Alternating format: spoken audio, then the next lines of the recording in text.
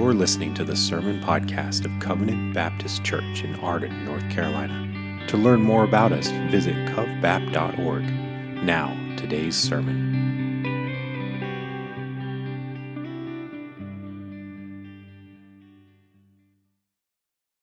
Well, it is a joy and a privilege to be able to be up here and share God's words with His saints.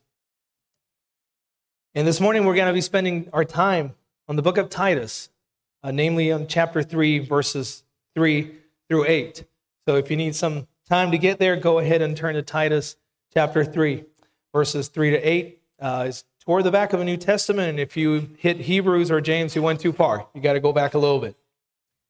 And as we get started with God's word this week, it is good to give some feedback and some context as to the letter of Titus to help us in understanding the passage this morning. So to give you some background on the book of Titus, it was a letter written by the Apostle Paul to Titus.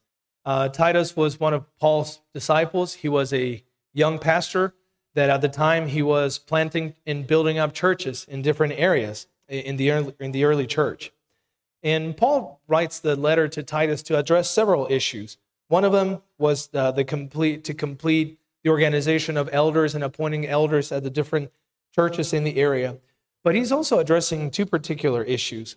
One was the presence of false teachers within the churches, and also the other one was to give instructions on proper conduct in the churches. So sound leadership was particularly important at this time, especially because of this false teaching that had risen in the churches. These false teachers were said to be of the party of circumcision, and the false teaching basically consisted on bringing works and the law of Moses back into the gospel and mixing our own works for salvation. And because of that, they were unsettling a lot of believers and a lot of families. Also, Titus at this time, he was ministering in the island of Crete, which, let's just say that it was a very ethically murky and unhealthy cultural environment to be in. Paul even quotes one of a Cretan author of the time that he referred to his compatriots as Cretans are always liars, evil beasts, and lazy gluttons. So if you don't like your society or your neighborhood, these people, I think, had it worse. But in that whole context, the church in which Titus was ministering at was surrounded by, on the one hand, false teaching that caused people to despair and look away from Christ. And on the other hand, they were situated in this lawless culture, in a cultural milieu. So in all this, believers could have well asked themselves, how do we live? How do we live as Christians in this environment that we are in, and given all these pressures that we get from every side? And Paul goes on to proclaim that the answer to this false teaching of legalism or lawlessness and the answer to how we ought to live, all that is founded and rooted in the gospel. And that is what I'll seek to develop for us this morning. But before that, let us go to the Lord in prayer. Dear Father, we thank you that indeed it was your work that saved us and not anything that we brought to the table that would have made us desirable before you. Thank you that you saved us, Lord. I ask that anything that I say that is unhelpful this morning, that will be promptly forgotten, and anything that is true and helpful for the saints this morning, I ask that will be treasure in their hearts, and that you will use it to transform our hearts and minds this morning. In Jesus' name, amen.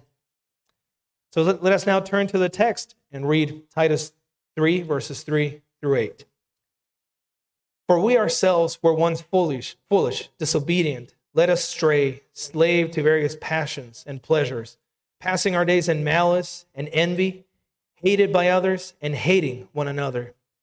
But when the goodness and loving kindness of God our Savior appeared, He saved us, not because of works done by us in righteousness, but according to His own mercy, by the washing of regeneration and renewal of the Holy Spirit, whom He poured out on us richly through Jesus Christ our Savior, so that being justified by His grace, we might become heirs according to the hope of eternal life. The saying is trustworthy, and I want you to insist on these things so that those who have believed in God may be careful to devote themselves to good works. These things are excellent and profitable for people. Amen, and thank God for his word. My heart's already full just reading that. So in the text, we see that Paul appeals to the gospel as the foundation and driver of our lives.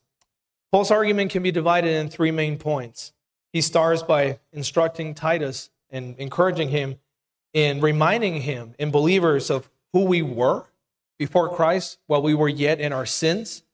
Then he moves on to encourage us by describing who we are now in Christ. He proclaims the gospel, and he proclaims our new identity in Christ. And then he concludes by pointing out how we are to live and conduct ourselves in our lives in regards to good works. So that will be our outline this morning. So if you're taking notes, it should be pretty easy to follow along. I might throw some random bullet points in here. I might let you know, but just you've been warned if you're taking notes. So point number one is who we were before Christ, is the reminder of ourselves while we were still in our sins. So verse 3 paints a very bleak picture. It says, "For we ourselves were once foolish, disobedient, led astray, slave to passions and pleasures, passing our days in malice and envy, hated by others and hating one another." And this statement describes the universal reality of all people who are without Christ. Before Christ, we were in Adam. Adam was our covenant head, and he sinned. And because of his failure, all of us, his descendants, were slave to sin and bound to condemnation. Ephesians 2:12 says, "Remember that we were at the time separated from Christ, alienated from the commonwealth of Israel, and stranger to the covenants of promise, having no hope without God in the world." So this particular passage is talking about Gentiles, but it applies to everyone who is outside of Christ. That is the reality of people who are still in their sins. They're alienated from God.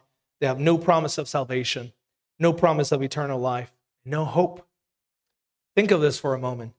Think of all the hardship, the death, the suffering that sin produces in the world. And we were enslaved to that grind and had no reason to even desire or look at God. As a result, we were lost and justly condemned, because it is impossible for spiritually dead people to even look to Christ so they may live. And no amounts of work or morality or activism will fill that hopeless void, that hope for eternity that people have in their hearts without God. So it is the sobering reality of people without Christ today. And Scriptures reminds us that so were we.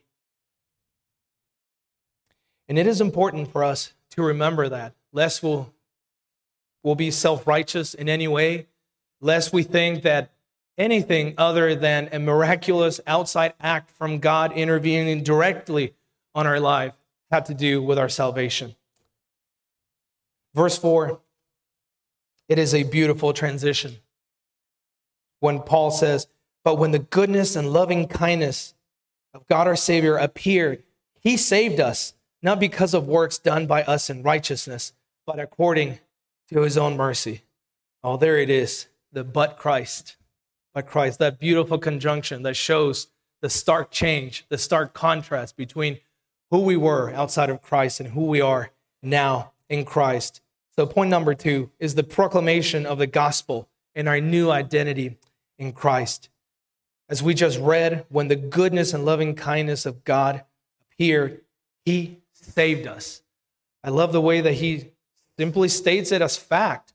Christ came, and the motivation for Christ coming wasn't that he saw us and he saw anything good, that he saw any works in us that would merit his favor. He saw any righteousness in us that would have led him to extend mercy on us. No, Christ, because of his goodness and loving kindness, he saved us by his mercy, not by any righteousness that we could supply, because we have none, because it is an impossibility for humans to achieve the favor of God by their own righteousness. So we see here in this passage that Paul is appealing to the first coming of Christ. It says, the goodness of God appears. So it is appealing to when Christ came to this earth to accomplish our salvation. Christ, he died on the cross, and he also lived the perfect life so that through his passive obedience, he may fulfill all righteousness, and through his active obedience, he fulfill all righteousness, and through his passive obedience, in dying for us on the cross, he paid the penalty for our sins, for the forgiveness of our sins. So when Christ on the cross said, "It is finished," brothers and sisters, he accomplished your salvation then, and you are saved. And Christ delivered us from all the things that bleak picture that is painted in verse 3, our former self. Christ saved us and delivered us because of his own loving kindness and goodness and mercy and grace.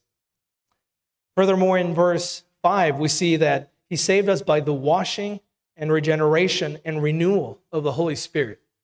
Now, the Apostle Paul has an uncanny ability of packing a lot of meaning in a very short sentence. So I will aim to unpack this for us this morning. There's a lot of content and a lot of very impactful truth for us this morning. First of all, he saved us by the washing. Now, the washing here refers to the spiritual cleansing, which is symbolized by the sign and seal, which is baptism, right?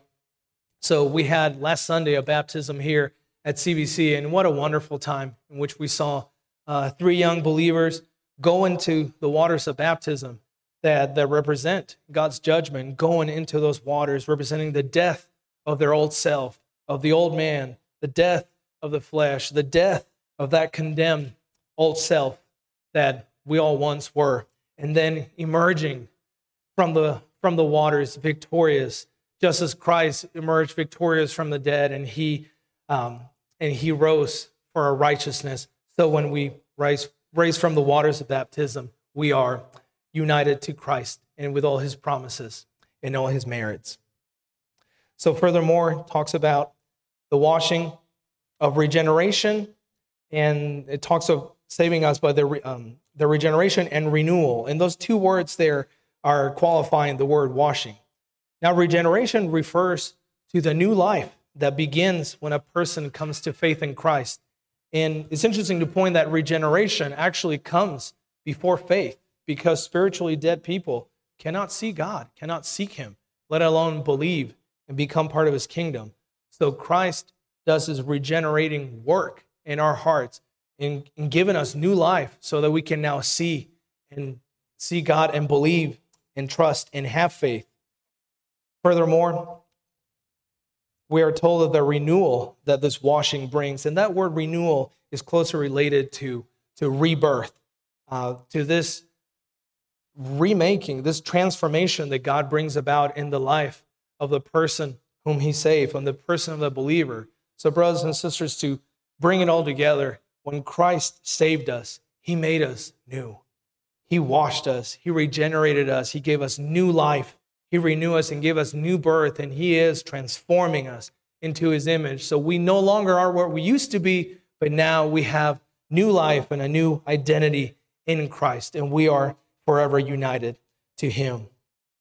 Moving along, Christ, he richly poured the Spirit in us. And what a beautiful statement. What a beautiful truth. What a strong truth, brothers and sisters, that the Holy Spirit of God indwells us. We know this. We believe this. And this is true and it's hard to fathom. The Holy Spirit of God dwells in us. And the Spirit applies to us the grace of God that is extended to us in Christ. And note how beautiful this picture is of the involvement of the entire Trinity in this passage. We see that God the Father saves us by the regeneration and renewal of the Holy Spirit, who is poured out onto us through Christ. So the entire Godhead was involved in our salvation because God loved us and he had mercy on us. Christ, he also justified us before God by his grace. So through his active obedience, Christ fulfilled the law. And for us who believe in Jesus Christ, the righteousness of Christ is imputed to us. It is given to us, and it is as if we had never sinned. And therefore, we can be accepted before God by Christ's righteousness that is given to us by grace and by faith alone, not by any works of righteousness that we might bring to the table, because as we considered earlier, we have no righteousness except for that which is given to us by Christ. Christ united us to himself, and he made us heirs with him. So Christ didn't accomplish his work of salvation just to save us from judgment, but for so much more. He made us part of his family through adoption, and thus heir with him to all the promises. So brothers and sisters, rejoice that we are united to Christ, and we are heir of all the promises of eternal life with Jesus Christ. And we are heaven bound because of everything that Christ has done for us. Because of these truths, we have the hope of eternal life, not because of anything that we do, but because we're bound and united to Christ. Christ who rose from the dead, Christ who will never die, Christ who lives forever. And because he lives forever, so will we. So let us rejoice on that promise. So once Paul makes all these deep statements and instructs, then he moves on to instruct Paul by saying, this saying is trustworthy, and I want you to insist on these things. So Paul is doubling down again on the gospel. So what is the saying? It is the gospel. It is the proclamation that Christ saved us, and all the merits that he earned are now ours through our union with him. Furthermore, Paul exhorts Titus to insist on these things. So to insist on the gospel and the finished work of Christ. For what? To what purpose? So that believers will devote themselves to good works. So we see here that the foundation and driver of good works in our lives is the gospel. It is the work that Christ has done for us. Now notice that Paul doesn't say, insist on these things so that in order for these things to be true for you, now you better live this way. Paul doesn't say, now for these things, in order to remain true for you, now you should live this way.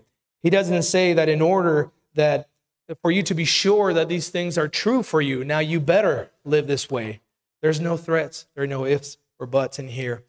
No, he says that the saying is trustworthy. The saying is fact and it is truth.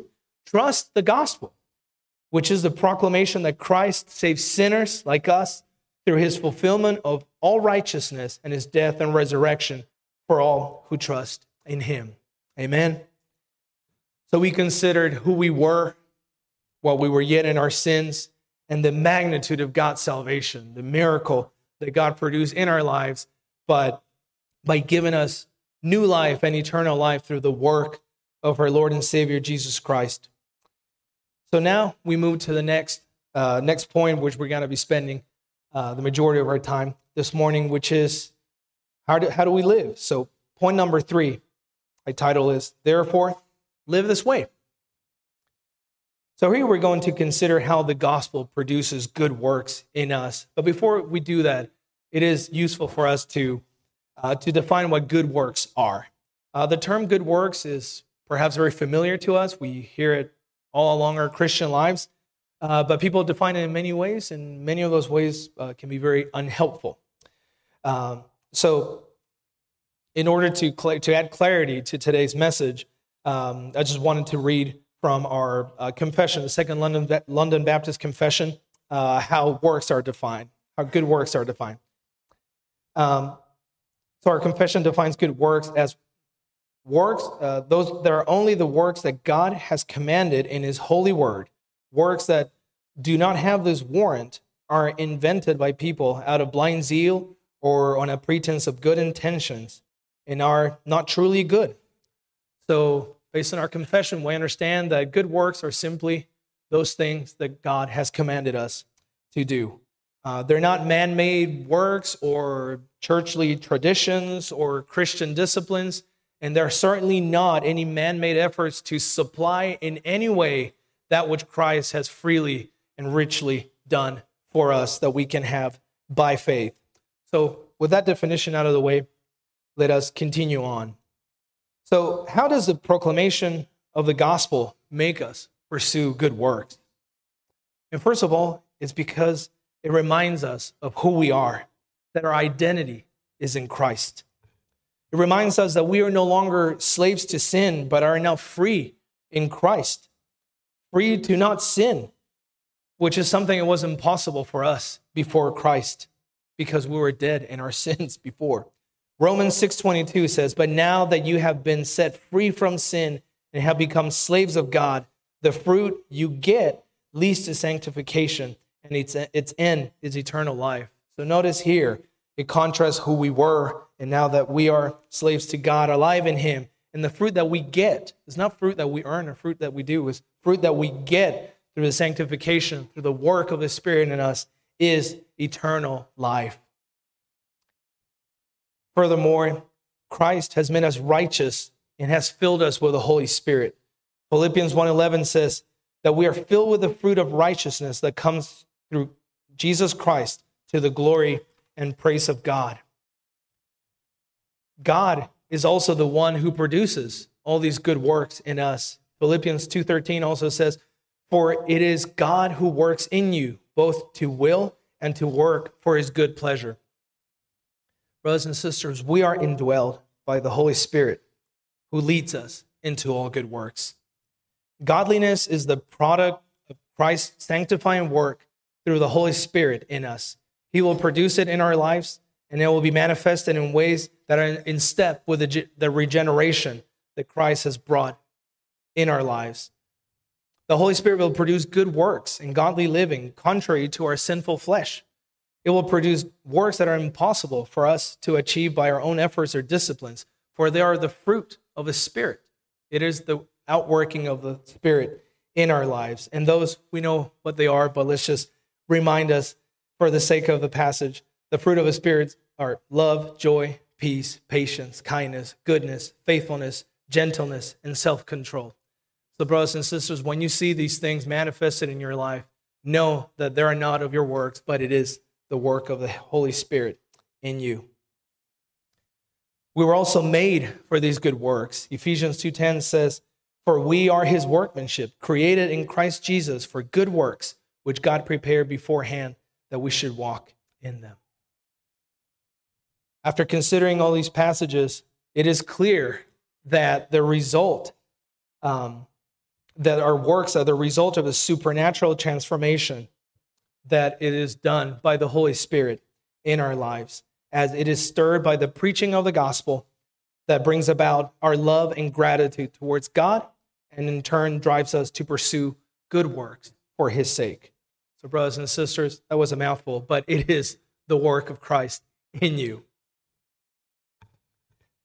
And the proclamation of the gospel stirs love and gratitude in our hearts toward God. So this is how that works. So as we grow in our knowledge and in understanding of all that Christ has accomplished for us, the result is godliness, which is produced by the sanctifying work of the Spirit. And this runs actually counter to what we often hear, that the overemphasis on the gospel and the finished work of Christ will somehow produce spiritual laziness in our hearts, or somehow will make us less diligent to pursue obedience. But that could not be further away from the truth. Because I can attest my own experience, and many here at CBC, that after sitting Sunday after Sunday under the preaching of the gospel and the proclamation that Christ is enough and that He has done it all, that has produced so much sanctification in my life by leading me to Christ, by showing me the extent of my own sinfulness. When I think I'm pretty good, the gospel tears me down and shows me that no, I was a lost sinner and I'm way more sinful than I could possibly think. If I think that I have any righteousness through which to please God, the gospel tears down my notion of self-righteousness and shows me that there is nothing I could do to be accepted by Christ through my own works. And then the gospel builds us back up by showing us that the mercy and love and goodness of God indeed reached us, and that Christ saved us, and that all His merits are now ours. So brothers and sisters, none of us, I trust, no believer, when they hear these words, we walk out of here not thinking, oh great, there is grace, so I'm just going to go sin. No, nobody thinks that way, but rather we are built up in Christ, and we're encouraged to go out there and live in newness of life and pursue the good works that Christ has done for us. So we hear that love and gratitude are often the motivators, the rightful motivators for good works. We don't do good works to earn any merit or favor, but that we should do them out of love and gratitude. And that is correct. However, you might ask of yourself, well, how can I muster love and gratitude towards God so that it would produce good works or godliness in my heart? If you're like me, you would realize that we often fail at loving even those closest to us, like our spouse, our children, family, let alone God and our brothers and sisters at church. So how can my love and gratitude which are flawed, drive my good works? And brothers and sisters, that is because those two are the product of the Holy Spirit in us.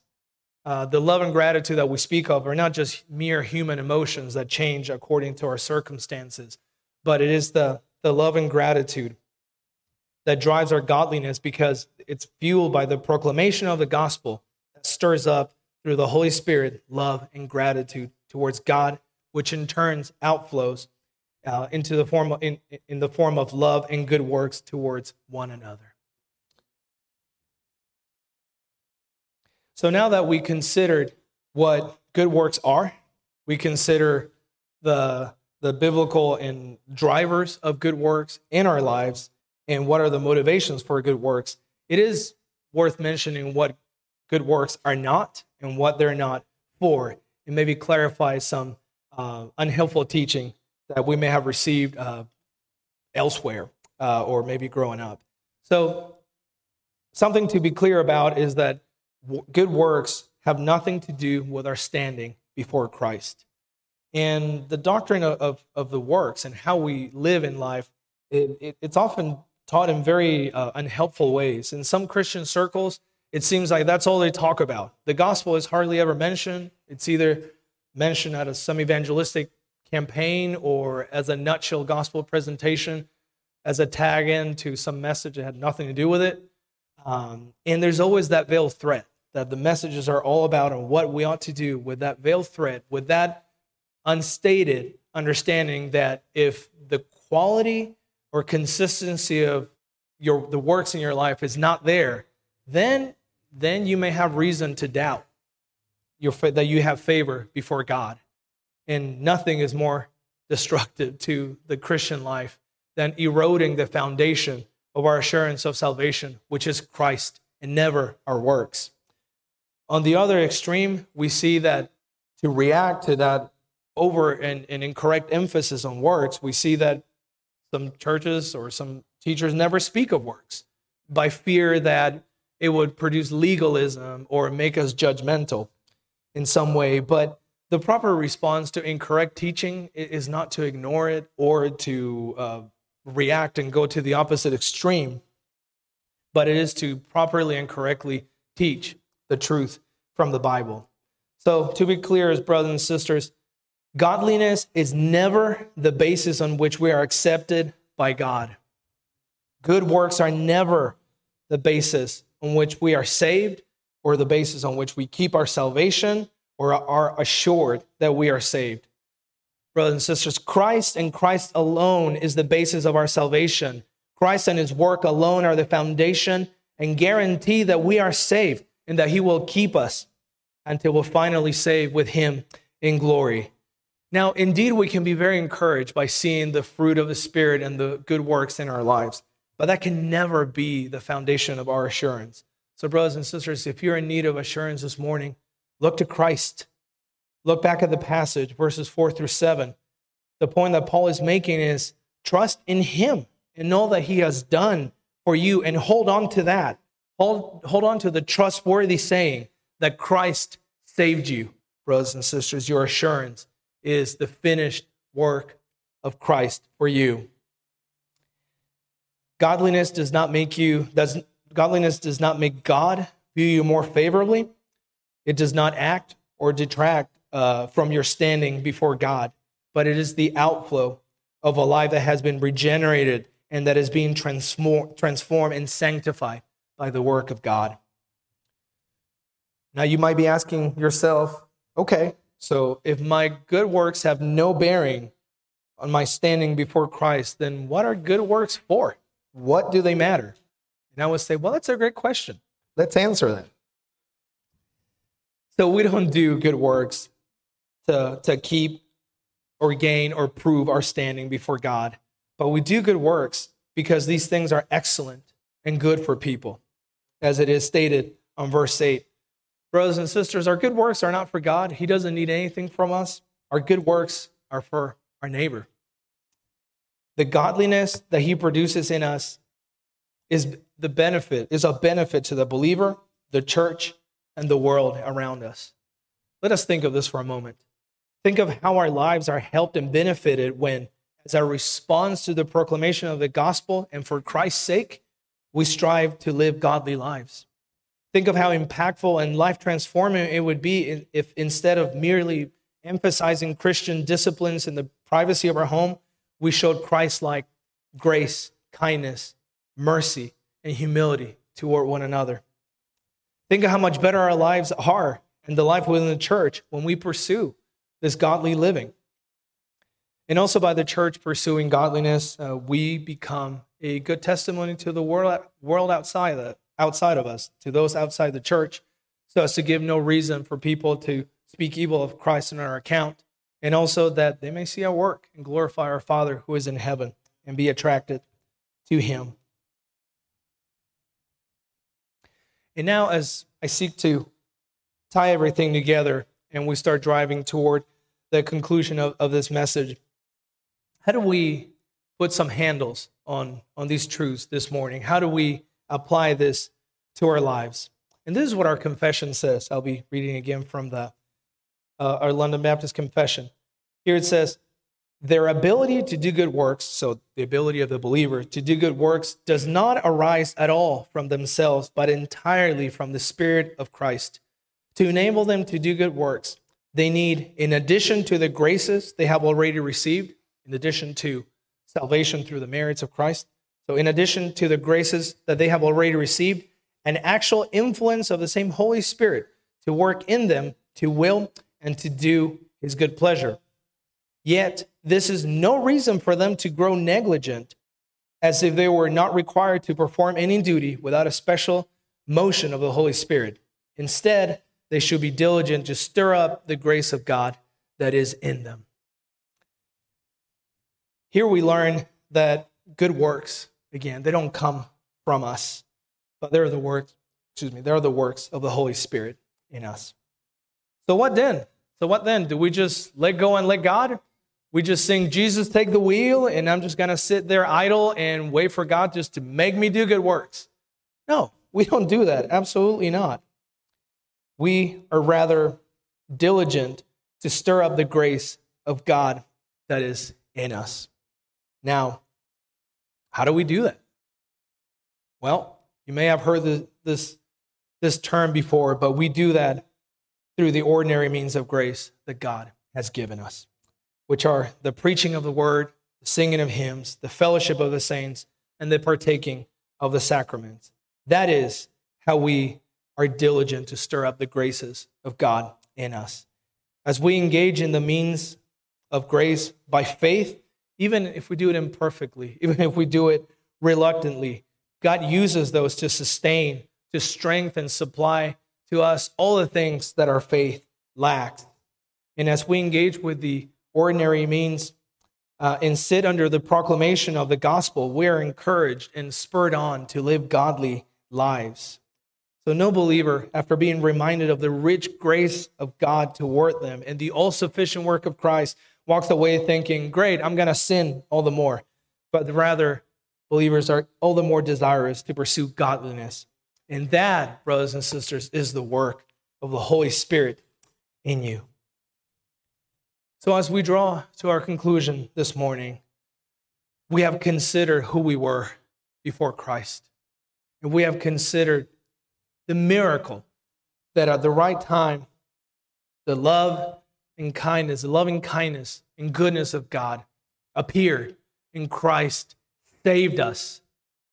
Never forget, brothers and sisters, and let this be before you always, that it took the miracle of God to make you alive in him again. And all the merits of Christ are yours, so that you are secure in Christ and you are a new creation, and that you are heaven bound because you're united to Christ, who is our Lord and Savior, and we will live with him forever in eternity. Now, we also have considered that the gospel is the foundation and the driver of our Christian lives. So, brothers and sisters, let us pursue godliness because Christ saved us. He gave us new life, a new identity, and the power to overcome sin.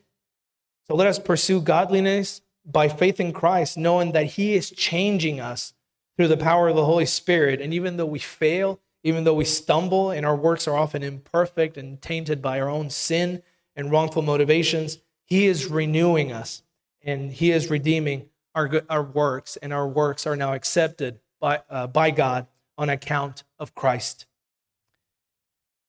Finally, let's pursue godliness because it is good for us and it is good for our neighbors.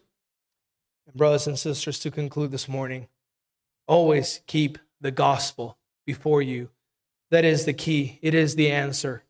It is the answer to everything. Remembering that the saying is trustworthy. Christ saves you. Trust the works of Christ.